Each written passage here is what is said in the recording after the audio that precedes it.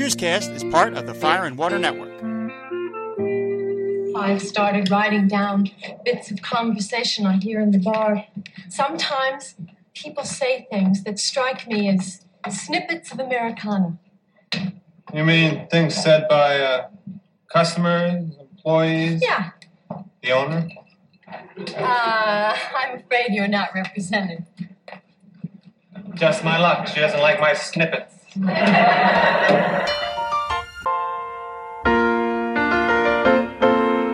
Making your way in the world today takes everything you've got. Taking a break from all your worries sure would help a lot.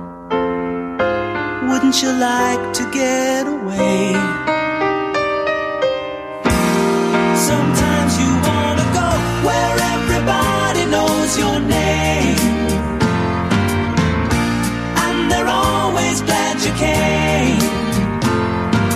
You wanna be where you can see our troubles are all the same. You wanna be where everybody knows your name.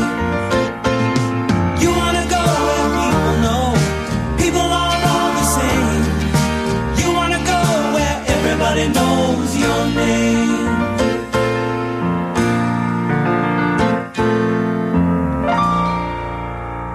Hello, and welcome back to Cheerscast, the podcast where everybody knows your name.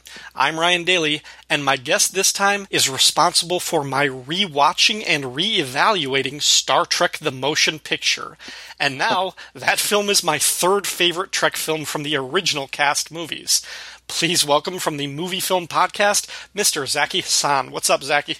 Hey, good morning. How you doing? Good morning. Thank you very much for being here. And I was going back through it. I was like, when was the last time I talked to him? I was like, oh yeah, he asked me to rewatch Star Trek: The Motion Picture because I'd posted. It was right after my son was born. I was sleep deprived. There was a lot going on. I was just lying in my bed and watching the Star Trek movies on Amazon. And when I got to that first one, I was like, oh my god, this is boring. And then you sent me a message and I listened to your episode on it and I kind of rewatched it. I was like, you know what? I see what they're trying to do here. And that movie is probably the closest we'll get to a long-form episode from the original show just on the big screen. But it felt like they still only had a 44-minute episode of story that they blew up to 2+ hours. But I agree with that. Yeah. So, getting back to Cheers, same question that every guest has to answer. What is your Cheers story? How and when did you find the show? I think I became aware of the show through like Mad Magazine parodies and things like that. That was the first time. Kind of the same as like with MASH. That's how I discovered MASH. It was the same way, like through parodies in magazines. But I saw, there would always be jokes referring to Cheers, and I didn't know what the show was because I lived in Saudi Arabia at the time. Mm-hmm. And when we moved back to the States, it was basically a fall of '92. So I started watching the show regularly during its last season, and I remember the very first episode that I watched was very near the end. Actually, it was the one where Lilith leaves Frasier, and he wants to. He's going to throw himself off a building.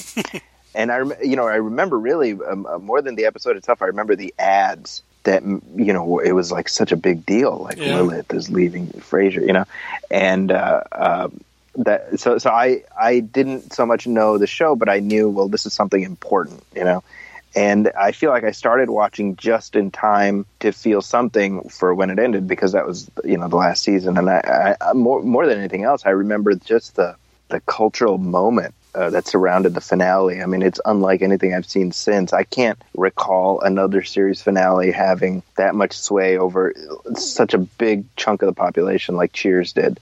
Even when Seinfeld ended, I didn't feel like it was as big of an event as when Cheers ended. I felt like they wanted to make the Seinfeld finale a big event, but partly because the Seinfeld finale wasn't that good of an episode, that might have kind of lessened the impact that it had. Yeah. But yeah, I think they tried. But well, let us. That is very cool. That you got into it just at the very end, and that you were there for the finale. But let us rewind the clock about 10 years and get to one of the first season episodes. We're here talking about Season 1, Episode 11, titled One for the Book. The show is written by Catherine Green, directed, of course, by James Burrows, who did like 97% of the episodes. The original air date was Thursday, December 9th, 1982. On a night when Diane writes in her journal the quotable remarks said by Cheers' patrons and staff, two disparate souls visit the bar. The first is Buzz Crowder from the Fightin' Double Deuce, a veteran of the First World War who has come to meet the other doughboys of the 22nd Brigade for their decennial reunion. The next visitor is Kevin, who, on the eve before entering the priesthood, decides to have a first and last fling with drinking and debauchery. As the night progresses, Kevin gets drunk and mistakes Diane's kindness for mutual attraction. He forcefully and clumsily tries to kiss her and becomes more depressed when she rejects him. Meanwhile, none of Buzz's former platoon mates arrive for the reunion, and all through the night Sam is desperate to say something witty enough to merit entry in Diane's journal. By night's end, Kevin's faith in his calling to the priesthood is restored when he thinks he fixes the bar's broken piano, and the Cheers gang bucks up the lonely Buzz by offering themselves as replacements for his bygone war buddies. As the coach says, and Diane is quick to write down, loneliness is a good thing to share with someone. That was episode 11, One for the Book. I'll mention right off the top, I really, really like this episode. This is one of my favorites from the first season. I think it's firing on all cylinders, and it does something that later episodes of the show wouldn't really get the chance to do, which is it really lets the supporting characters shine in this episode. The guest actors, I should say. Yeah. And I think Cheers eventually kind of got away from that because as more of the supporting characters, the Cliff and Carla and Woody and those characters, they all kind of got their own subplots in every episode. The writers had to do a lot more with the bigger cast. But in some of these early episodes, you could have two guest stars come in this episode and really carry the lion's share of the dramatic arcs and the comedy. What did you think about this one? Yeah, I really enjoy the fact that they're this early in the show's run, they're sort of stretching the boundaries of what you can do. And, you know, this is essentially, it's a plotless episode. I mean, it's a series of parallel vignettes that are playing out. And I love the idea that, you know, this is just a night in the life of Cheers, you know, and you can do a story like that with the comfort level that comes from having a cast like this and a creative personnel like this. Where you just sort of, it's like a little wind-up car. You just wind it up and let it go, and you see where it goes. Yeah, I like the way you said that, like a night in the life. It's almost, this episode feels like a little encapsulation of how the bar and the people in the bar, the regulars, what their effect is on strangers who walk in on the bar. Like, people who come in and their lives are affected profoundly by being in Cheers for one night. Yeah. And I just think that's a really cool narrative device, like an avenue to like kind of like explore who these people are and these characters. Getting into it, starting right off the bat with the teaser for this one. This is just an amazing teaser, an amazing bit of storytelling, because I think I counted there are only 5 lines of dialogue, spoken dialogue in this teaser. Right. And the setup is Coach is wandering around the bar, and a guy named Mr. Phillips asks him if he can go upstairs to Melville's to check and see if the Phillips party, their table is ready. Coach says sure. And he goes to the stairs, takes his apron off very slowly, very mechanically, puts a jacket on because he has to present himself to the restaurant, walks up the stairs slowly. We wait for a few seconds. He comes back down to the end of the stairs, takes his jacket off, puts his apron back on, goes through all these mechanics, walks back to their table and just says, "What was that name again?"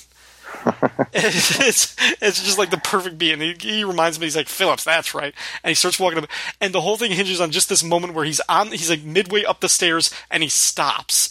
And he looks back because you can tell he forgot the name again, and then he remembers it, and he goes back up. It's just this wonderful, like, talk about economy of language. Hardly any dialogue, but the humor just sold right there. It's so good. It's perfect. Yeah, it reminds me. There's who it was either the creators of The Simpsons or Futurama, which had a lot of the same creators or a lot of the same writers. But I heard like one of them once say like, the audience loves a slow thinker. And I think that really works for characters like Coach and like Woody. And I think like the context was they were thinking about the moment of The Simpsons when Homer sees the Loch Ness Monster. And he's like holding up like a stuffed doll that he got from like a gift shop, and the Loch Ness Monster is towering over him and it screams, and he looks up at the monster and he looks at the doll in his hand, and he looks back up at the monster and he looks down at the doll in his hand, and after like 3 times doing that, he goes, "It's him, it's the monster!" And it's just like, yeah, that the slow thinker, when you have to see the process and how it works, the audience really loves that. Because the beauty of it is that it's this archetype of just they're almost childishly innocent, Coach. And we carry that forward with Woody, of course, but even like Lowell on Wings, it's what Coach does in this scene. That's something a little kid would do, where the whole mechanics of that process, like he doesn't just stop at the steps and say, "Hey, wait, what was the name again?" Like that's what we do because we've got critical thinking, but that's not what children do, Right. Yeah, and in that way, it makes them more endearing. Because then suddenly what you would call stupidity is not a weakness or it's not a fault of the character. It's actually something that kind of makes them adorable. That's exactly right. Yeah. So you kind of mentioned that there's not really so much a plot to this episode. We just see the sort of evolution. I was actually going to ask, who do you think is the lead of this particular episode? Ooh, that's a good question. I mean, I think it is Sam. I think to the extent that he's sort of like the traffic cop, because he's the one who's directing the flow with all of these stories. But this is more so than most, especially in the first season. This is an episode where he really does sort of stand back and let the plot happen. But he is still the lead. But it's again, I think he's serving as the person who's just who's allowing the traffic to flow around him. Yeah, he's sort of like facilitating, because I think and he does have his own little subplot with Diane, with trying to say something funny enough or That's right. Profound enough that she will write it down in her book. Like he wants that. Like Norm, Carla, Coach, they don't really have their own plots, but I kind of think Kevin and Buzz, like the 2 guest stars, they're kind of the ones who have arcs in terms they of have arcs. They change throughout the course of the night. So you would almost kind of think of them by default as sort of the protagonist. But I do think you're right in that Sam is sort of the one facilitating their growth and their change throughout the night. Yeah, no, I agree with that. Yeah. Speaking of the guest stars, the character Buzz Crowder, elderly World War I vet, he is played by Ian Wolfe. And I looked up this guy on IMDb, and he had been acting since the 30s. He appeared in Boris Karloff's The Raven in 1935, The Mutiny on the Bounty, I think the original one. He appeared in THX 1138. He was in episodes of The Andy Griffith Show, The Green Hornet, Wonder Woman. He was in 2 episodes of Star Trek. And the last credit on IMDb for him, he was in Dick Tracy in 1990. That's quite a run. And then the character Kevin, who was played by Boyd Bodwell, he appeared in episodes of The Dukes of Hazzard, Remington Steele, Misfits of Science. He was in Newhart, and he was in Night Court. I kind of thought he was bigger, but I think he just had a really familiar face, because I think I saw all of the shows that he was on, around this time, in the 80s, during some of my formative... He was 80s sitcom guest star guy. Yeah. So I just think that formative era for me watching TV, he was in guest a lot of those shows, so I just kind of think of him as being a bigger deal, a bigger star. That's funny. And then the other guests, the one of the sort of tertiary bar patrons, a guy named Jack, and then Mr. Phillips in the teaser was played by Frank McCarthy, who has over 100 credits, and he's in pretty much everything. Wow! But yeah, the whole subplot with Diane, writing down quotable lines. There are so many quotable moments in this show, and I just think I could have focused on everything. But kind of going around the horn and looking at the other characters, I think Carla is played perfectly in this one. She's just got like, great sarcastic banter. She's got biting lines and put downs. Like this is like she's like I mentioned this at the beginning of the podcast. Like early episodes, I don't think they really found who Carla was or the right tone for her. But by this episode, I think they know, and she's right on the money. Yeah, and you know, when you say how early in the run this episode came, I mean that's what makes it almost more remarkable. Is you know, even though they were sort of feeling around, they had a solid enough foundation to be able to go off formula a little bit and still have it feel uniquely Cheers. I mean, that's what makes this episode so cool to me, is that it is a Cheers episode. You couldn't have, it's not plug and play. You couldn't have made it an episode of some other show at that time. And you see why, even at this stage of the show's run, it was perceived as something different and special. Right. And like looking at the very end when the bar is closing and Buzz realizes that none of his other, you know, platoon mates made it for the reunion, the implication, it's never stated, the implication, and like they're trying to dance around it. They're like, you know, people get busy and everything, but the fact is they're probably like, those guys are probably dead. You're probably the last survivor. Yeah, World War I. Yeah, of course. So it's, I mean, that was the implication. They never say it, but that's the thing. But the last group of people who are standing, like the people left standing with Buzz at the end, it's the big five from the opening titles. Like, you know, Cliff at this point wasn't a series regular, even though he was in almost every episode.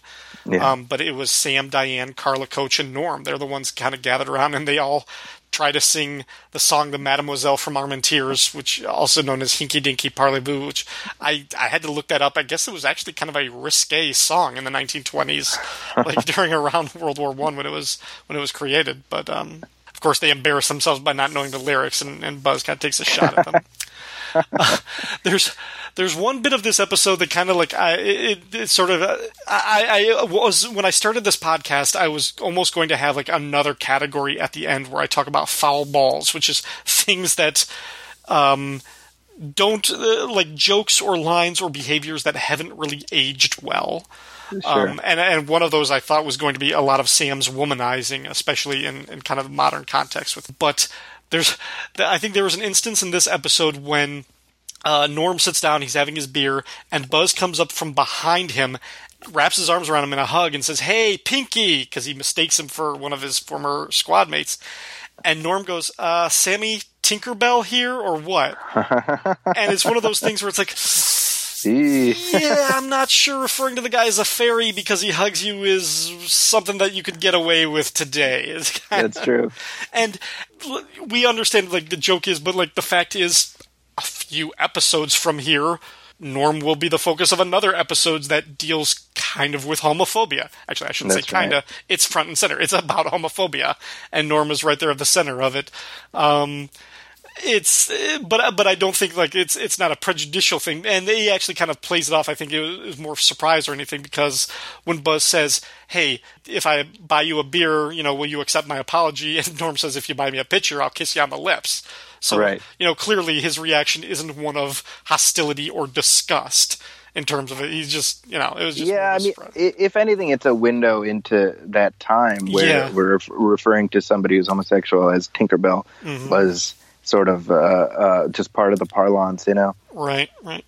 So I guess it's a good thing that we've moved past that. Mm-hmm. And then there's just one other thing. It's still in that same moment when I have a tough time, like the way Buzz phrased it. He's like, "You reminded me of this guy I knew named," he refers to him as Pinky, but his last name, it's an alliterative name. It's either Pinky Pierce or Pinky Pearson.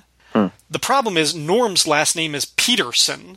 So, like, when I listen to it, when I kind of, it almost sounds like he's saying, "You remind me of Pinky Peterson." And I was like, well, is he his grandfather or his father or something like that? Like, that's interesting. But I don't think that's what they were trying to go for. I just think it was kind of like a mistaken thing. I was like, maybe you should have given him a different name that didn't sound like that. Like but Patterson or something. Right. Yeah, something like that.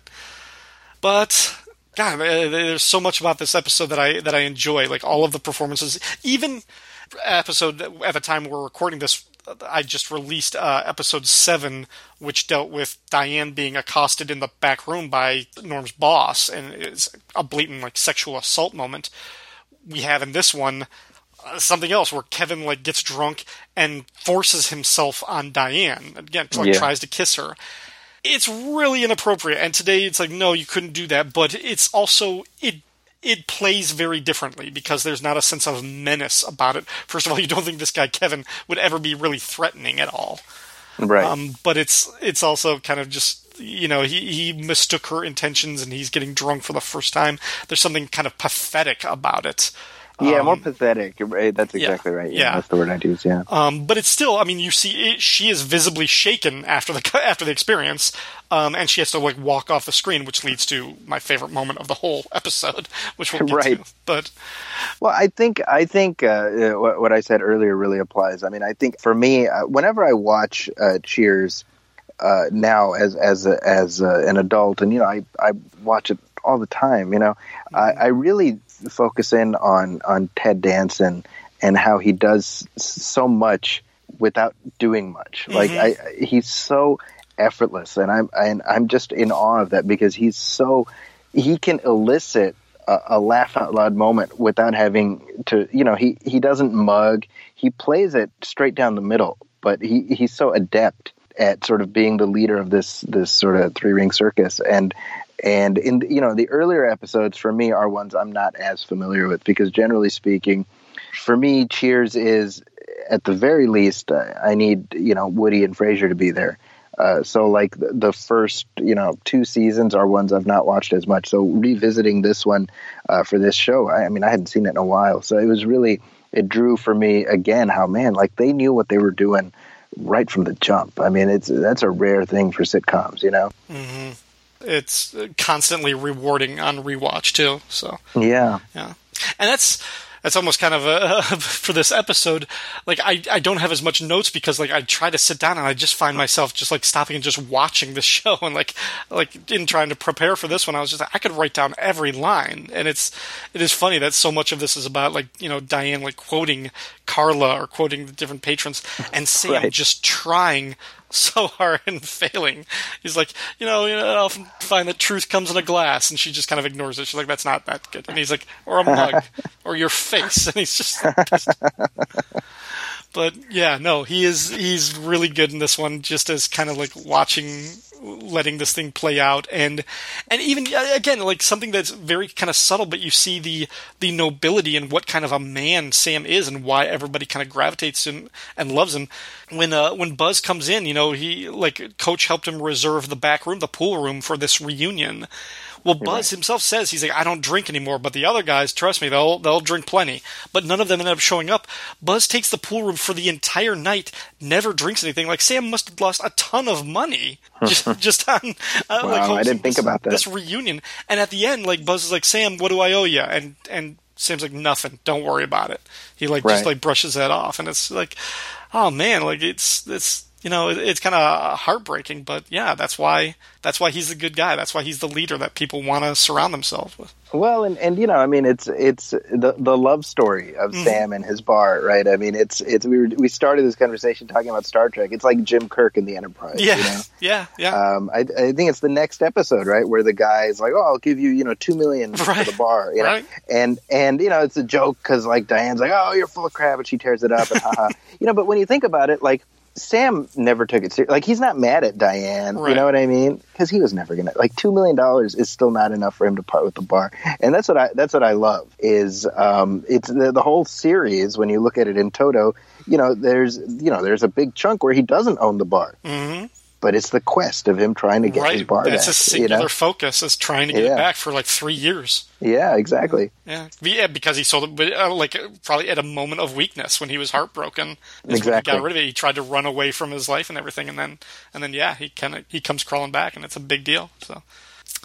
Just before we get into some of our superlative categories, as my little trivia bonus, it's a little known fact.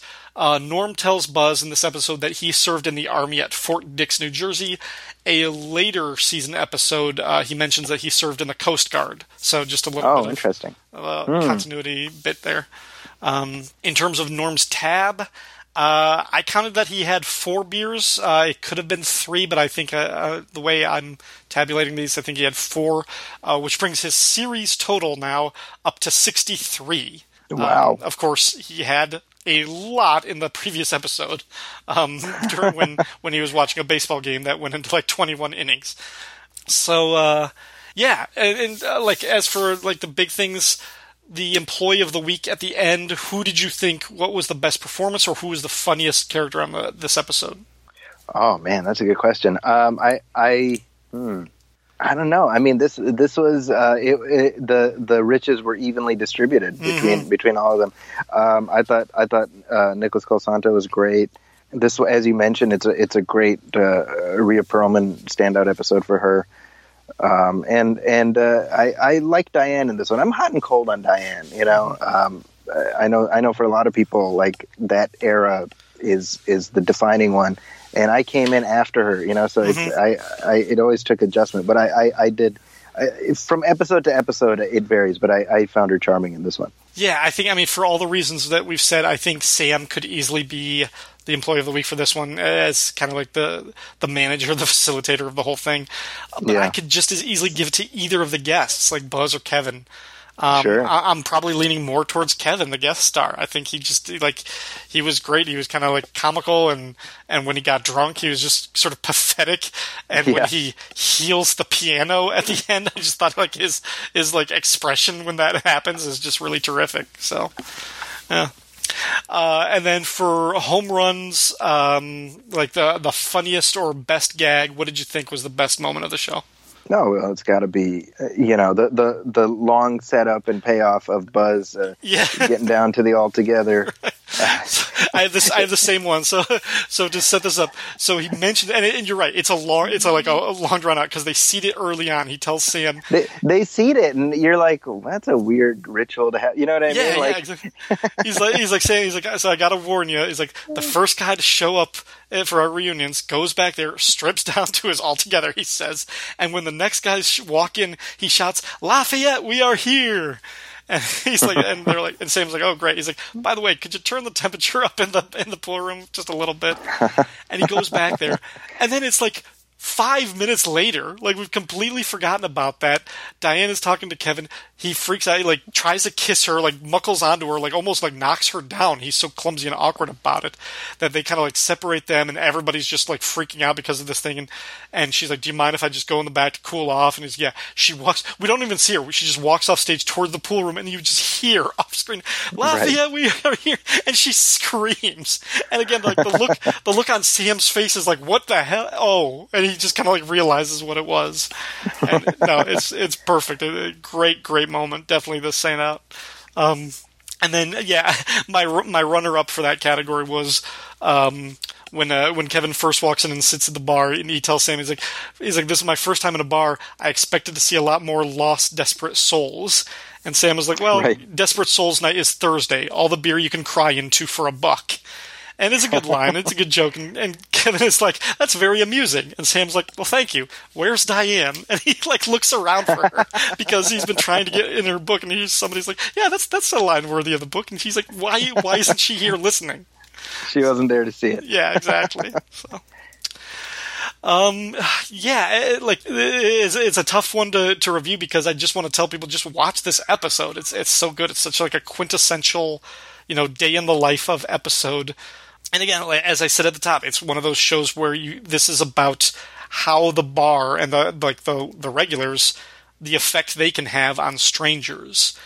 And like I said, like this is a more common event, like kind of earlier on, because in later seasons you wouldn't get this, because Sam would have an A plot, and then Woody would have the B plot, or Frasier would have something going on. And then Norman and Cliff would be up to hijinks in the background. And the writers would have to focus on the regulars, because the cast is so much bigger. So I just like that. Like, this was an early episode where you could share some of the wealth of the comedy and the drama with guest stars who come in. But any final thoughts about the episode before we go? No, this is a fun one. I'm glad that you asked me to revisit this one with you, because it gave me a chance to like I said, I don't tend to dip back into those season 1 episodes as often, so it was nice to see it in its when the cement is still wet. There's still a lot of gold there, and I definitely think, like, I think it's very easy to see as Sam is the star of Cheers because he was there for the entirety of it, like the whole 11 seasons, and it definitely becomes about him. But I think some of the early episodes, it's Diane is kind of more of the focus a lot of the times, and it's more about their romance. And once she leaves, it becomes more about the bar and Sam getting the bar and kind of like the whole world of that. And the kind of, in order to survive, like one of their leading characters leaving the show, they kind of tweaked what the show was about ever so slightly, but just they did a really wonderful job. But yeah, I highly recommend some of these earlier episodes. Yeah. Well, Zachy, thank you very much for being my guest on this episode. Where else can people find you or listen to you on the podcastosphere or anything else?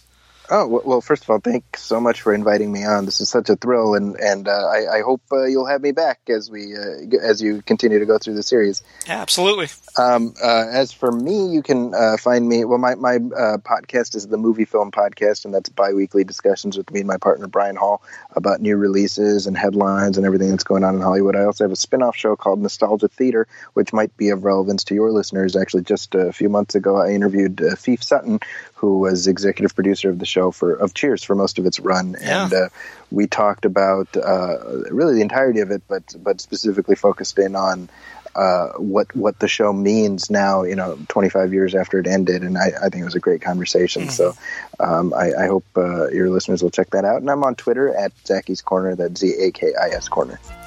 Thank you very, very much for coming on the show. You listeners, thank you very much for tuning in.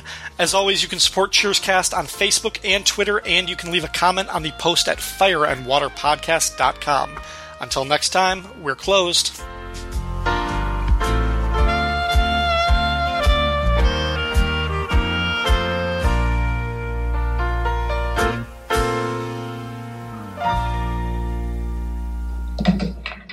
Hi. What do you have? I'll have a carafe of your house whiskey. Excuse me? Is that a bad order? Well, not if you're a party of 20. This is the first time I've ever been in a bar. No kidding. No, really, I was just passing by and decided to drop in and see what it's like. Well, does it live up to your expectations? Well, I expected to see more lost, desperate souls sitting around. Well, Desperate Souls Night is Thursday. All the beer you can cry into for $1. That's very amusing. Thank you. Where's Diane?